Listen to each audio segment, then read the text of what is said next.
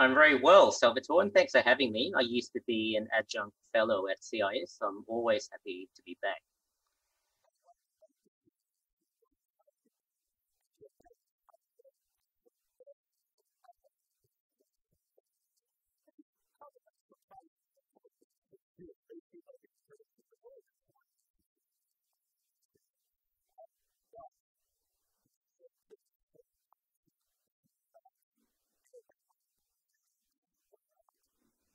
Well, there was a fear that it would be Obama 2.0, and the fear was because, as you mentioned, that Biden would invite back a lot of the Obama people. I don't think it's a redux for mainly two reasons. One, I think the Trump administration has had a far more enduring impact on American foreign policy than even the Democrats themselves would admit. But it won't go back to the way it was with Obama. And then, secondly, particularly on China, um, it's said that the COVID pandemic has accelerated every trend there is out there, and that's certainly true with China. There were uh, there were little pockets in America who were very concerned about the sorts of things that Chinese Communist Party were doing. I think now that spreads through the whole DC system. To some extent, it's through the whole country. So America has changed on China, and therefore Biden has changed on China.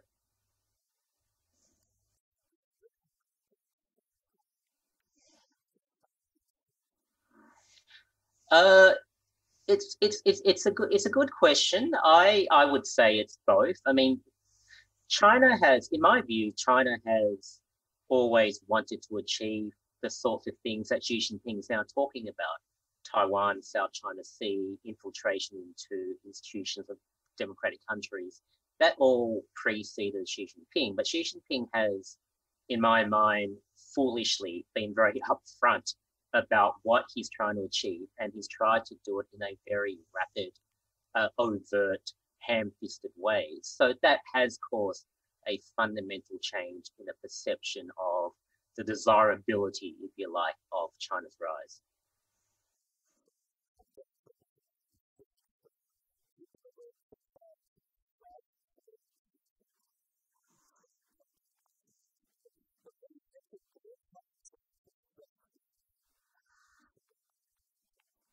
Well, even if you look at, if you go back 10 years ago, just prior to Xi Jinping, if you look at, everyone was talking about the peaceful rise rhetoric or peaceful development that Hu Jintao and his predecessors advocated.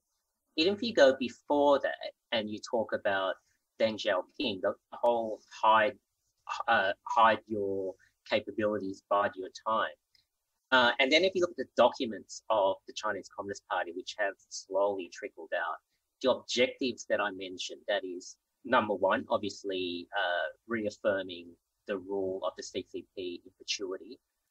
Secondly, Taiwan, South China Sea, expanding into the South Pacific, expanding into the Indian Ocean, infiltrating into democratic institutions around the region and the world to create a far more pro CCP environment. All of those objectives were around before Xi Jinping, but they were always not spoken about publicly. Xi Jinping has made it almost part of his domestic standing to talk loudly and proudly about these objectives. It may be great for his short-term domestic standing, but it's certainly not good for any kind of surreptitious Chinese approach, which was the case before.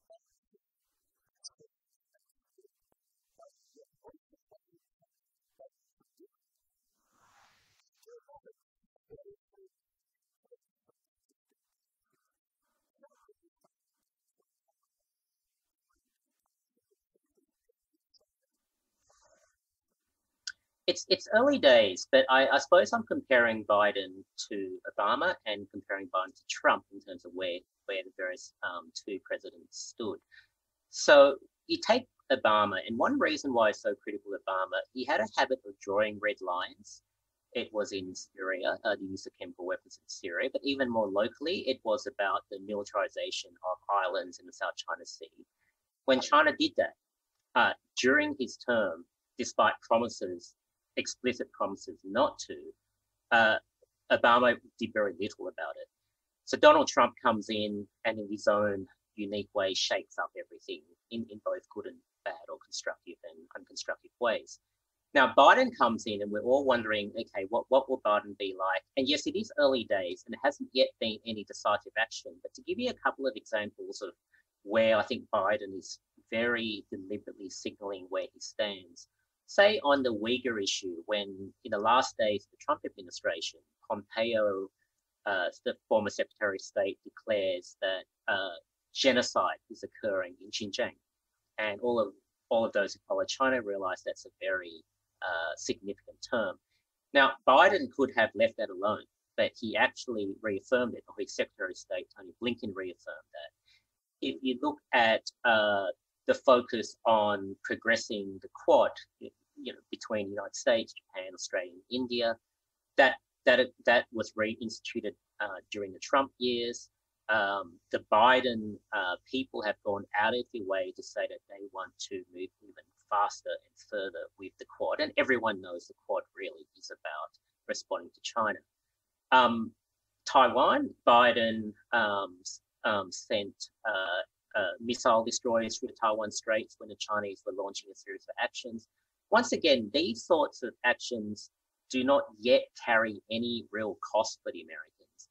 But there are things that Biden didn't have to do, but the fact that he very deliberately and openly took those positions tell me that he's trying to signal that that resolve issue is not going to be in question in the next 4 years ahead.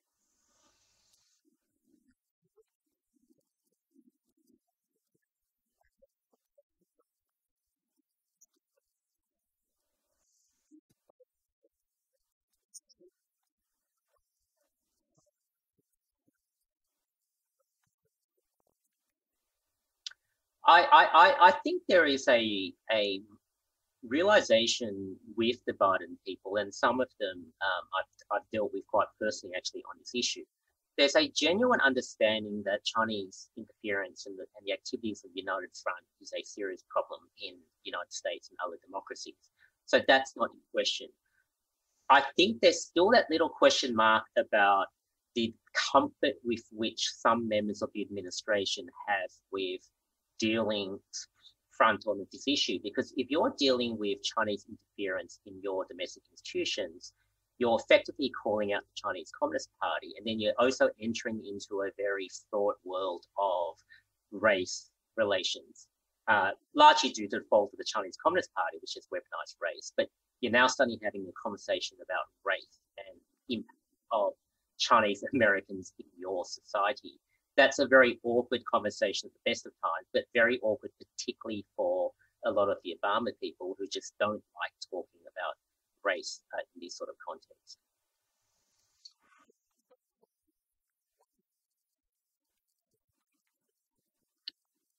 A quick explanation, the United Front, it's been around for quite a few decades in the Chinese Communist Party system.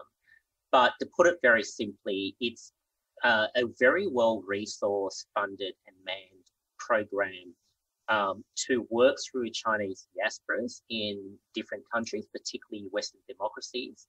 And in the words of United Front, documents to activate Chinese diasporas to support policies of the motherland, that is People's Republic of China, even if that is against the policies or the values of the government of the day in the nation that they happen to reside in.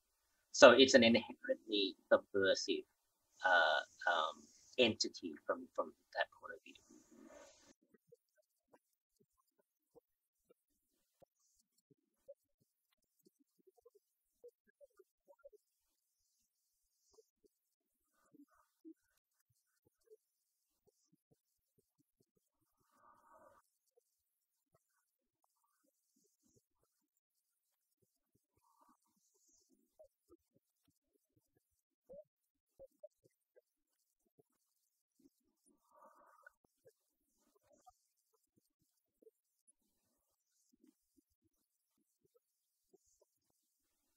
I think this is where you have a situation where a new administration has come in. They, as new administrations do, particularly one as different to the previous Trump one, new administrations like to take a review of every executive order that the predecessor have taken, particularly moving from Trump to Biden. But more deeply than that, I think it's indication of what I just mentioned, that there is still an inherent and long-standing discomfort with recognizing the extent to which Chinese Communist Party entities have actually infiltrated into American institutions. Now, I think that evidence is clear. It's not really speculation. It's quite clear. I do expect the Biden administration over time to move closer to Trump administration when it comes to these sorts of things. But as I mentioned, there's still a gut instinctive aversion to acknowledging the seriousness of these issues within one's domestic borders.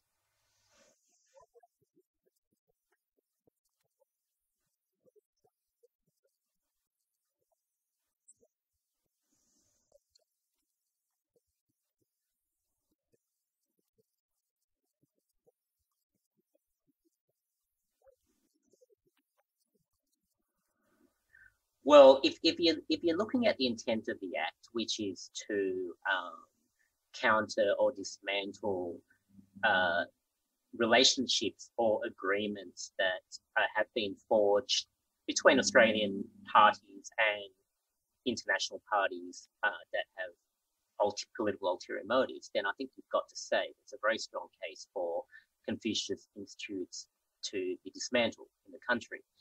Now, whether that will happen or not, obviously, it depends on an act of political will. My understanding is that the foreign minister ultimately has to sign off on these things. I guess the argument about why that need not be the case is that because there's so much knowledge out there now about the Confucius Institutes and the background to them and the sorts of objectives that the CCP are trying to achieve through them, for that very reason, they've become less effective than they could be otherwise.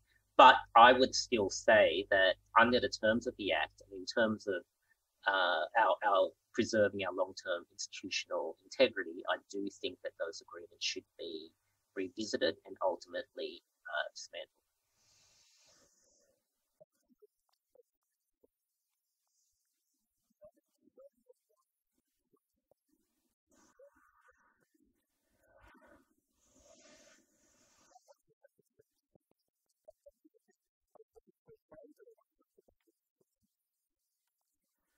That was written in context of comparing it to the Obama administration, where I thought the Obama administration had quite good policies on paper. You had the pivot, and you had lots of policies beneath that on paper.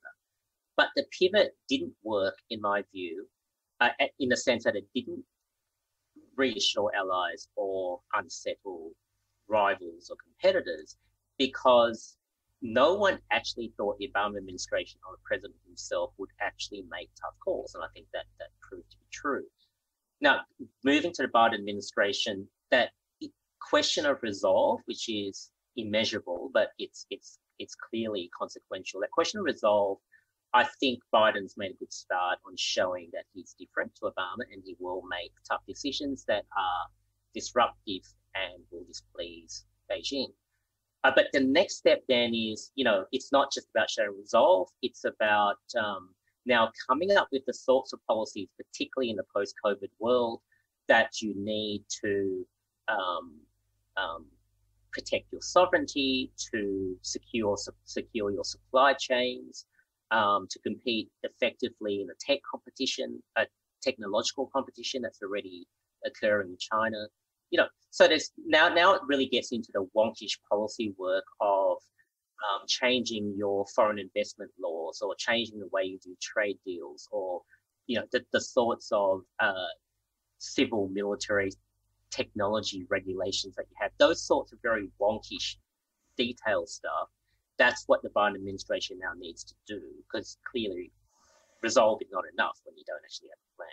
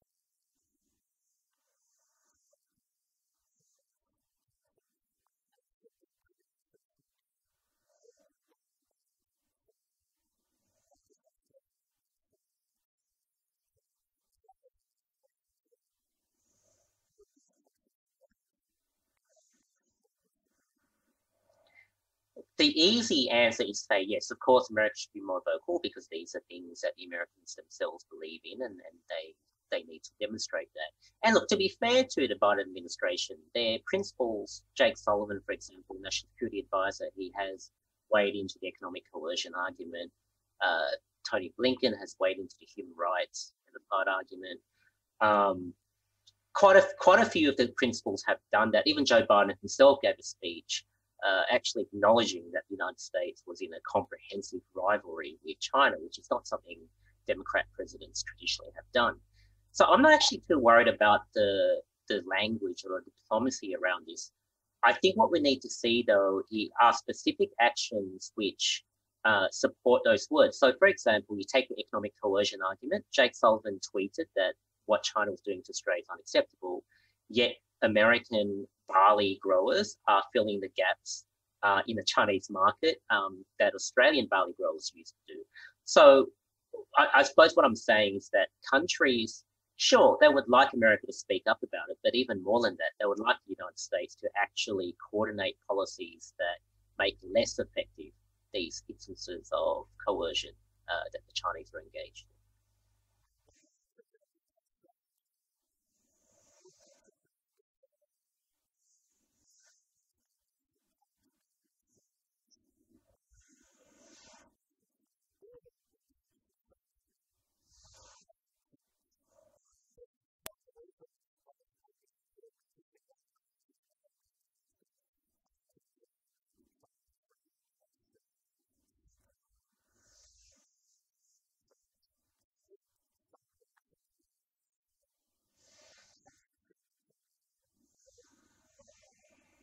I would say that Scott Morrison would rather have a public statement because if you think about what China's doing to Australia, it's sure, it's economic material coercion, but it's ultimately a psychological play. It's ultimately to weaken the will of our politicians to make decisions and policies that are adverse interests of the CCP.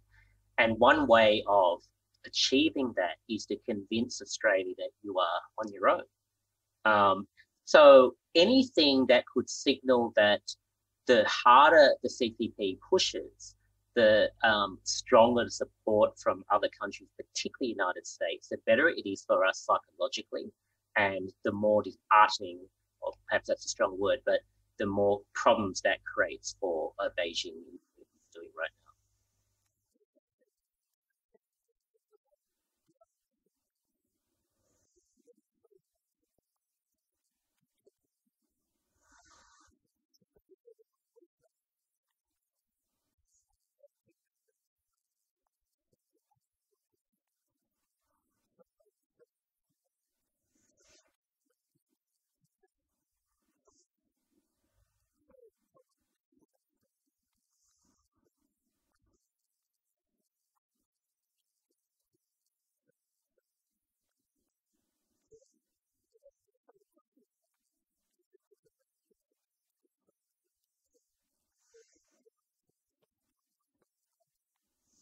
If you speak to a diplomat, then I think you're correct. A diplomat would want lots of other countries to voice their support because it play into what you mentioned, that accusation that we're the lapdog of the Americans.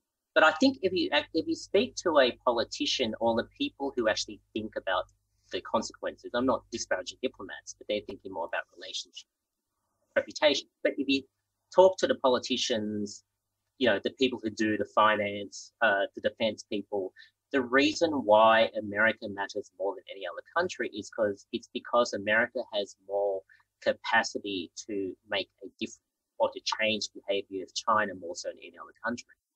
And I would say, and I know you yourself are a student of China, I would say that the United States is the only country in the world that China respects and fears in any meaningful sense. So yes, the Chinese do try to bait us by saying we're lapdogs. They try to denigrate us using that. But ultimately, it is our alliance with the United States and it's American action which the Chinese fear most of all.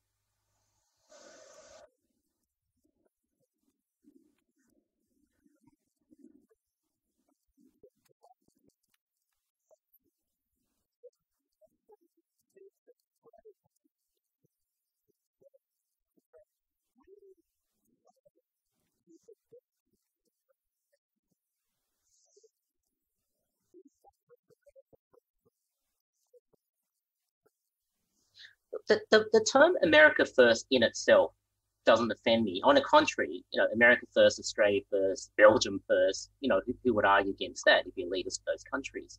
I think the problem with the America first rhetoric coming out of President Trump was was that it was signaling or perhaps unfairly, but it was interpreted as America seeking to make hay for itself as opposed to other countries, and often at the expense of other countries when it came to trade relations. And also America having a view that self-sufficiency was what it was trying to achieve, as opposed to the resilience of friendly nations, rule of law nations, democratic nations, those sorts of things. Now, I do caveat that by saying that there is often a burden and expectation imposed on the United States that isn't imposed on any other country to think of the welfare of other countries. But I would also say that the United States itself views itself that way. So it's not the America First firm per se. I think it was what other countries interpreted it as meaning when it came from the mouth of President Trump.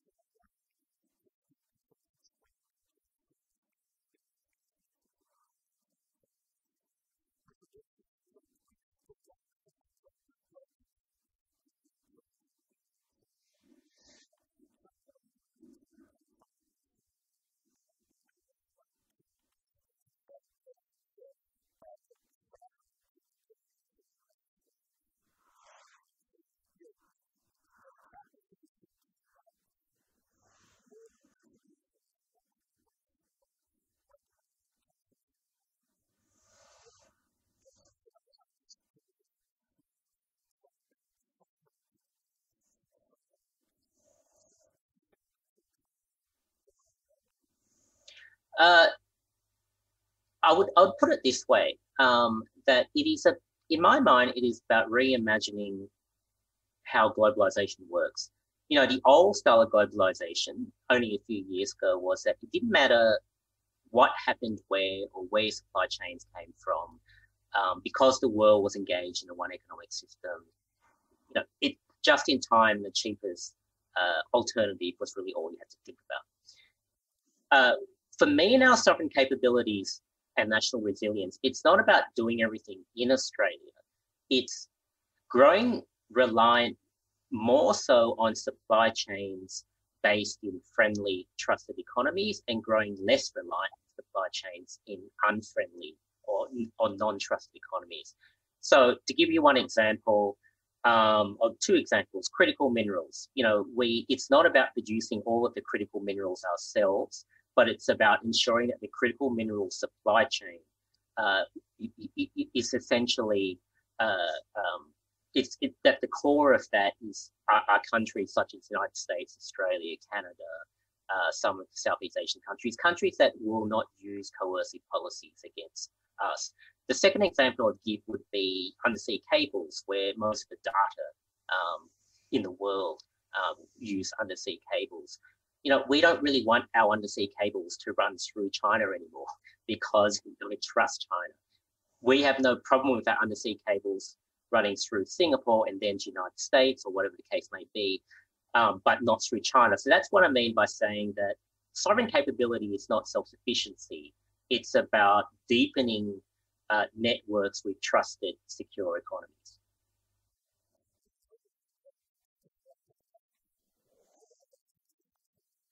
Look, unfortunately, I don't think there's not much we can do about Hong Kong because Hong Kong is accepted ultimately as being part of the People's Republic of China, whereas Taiwan is a different situation.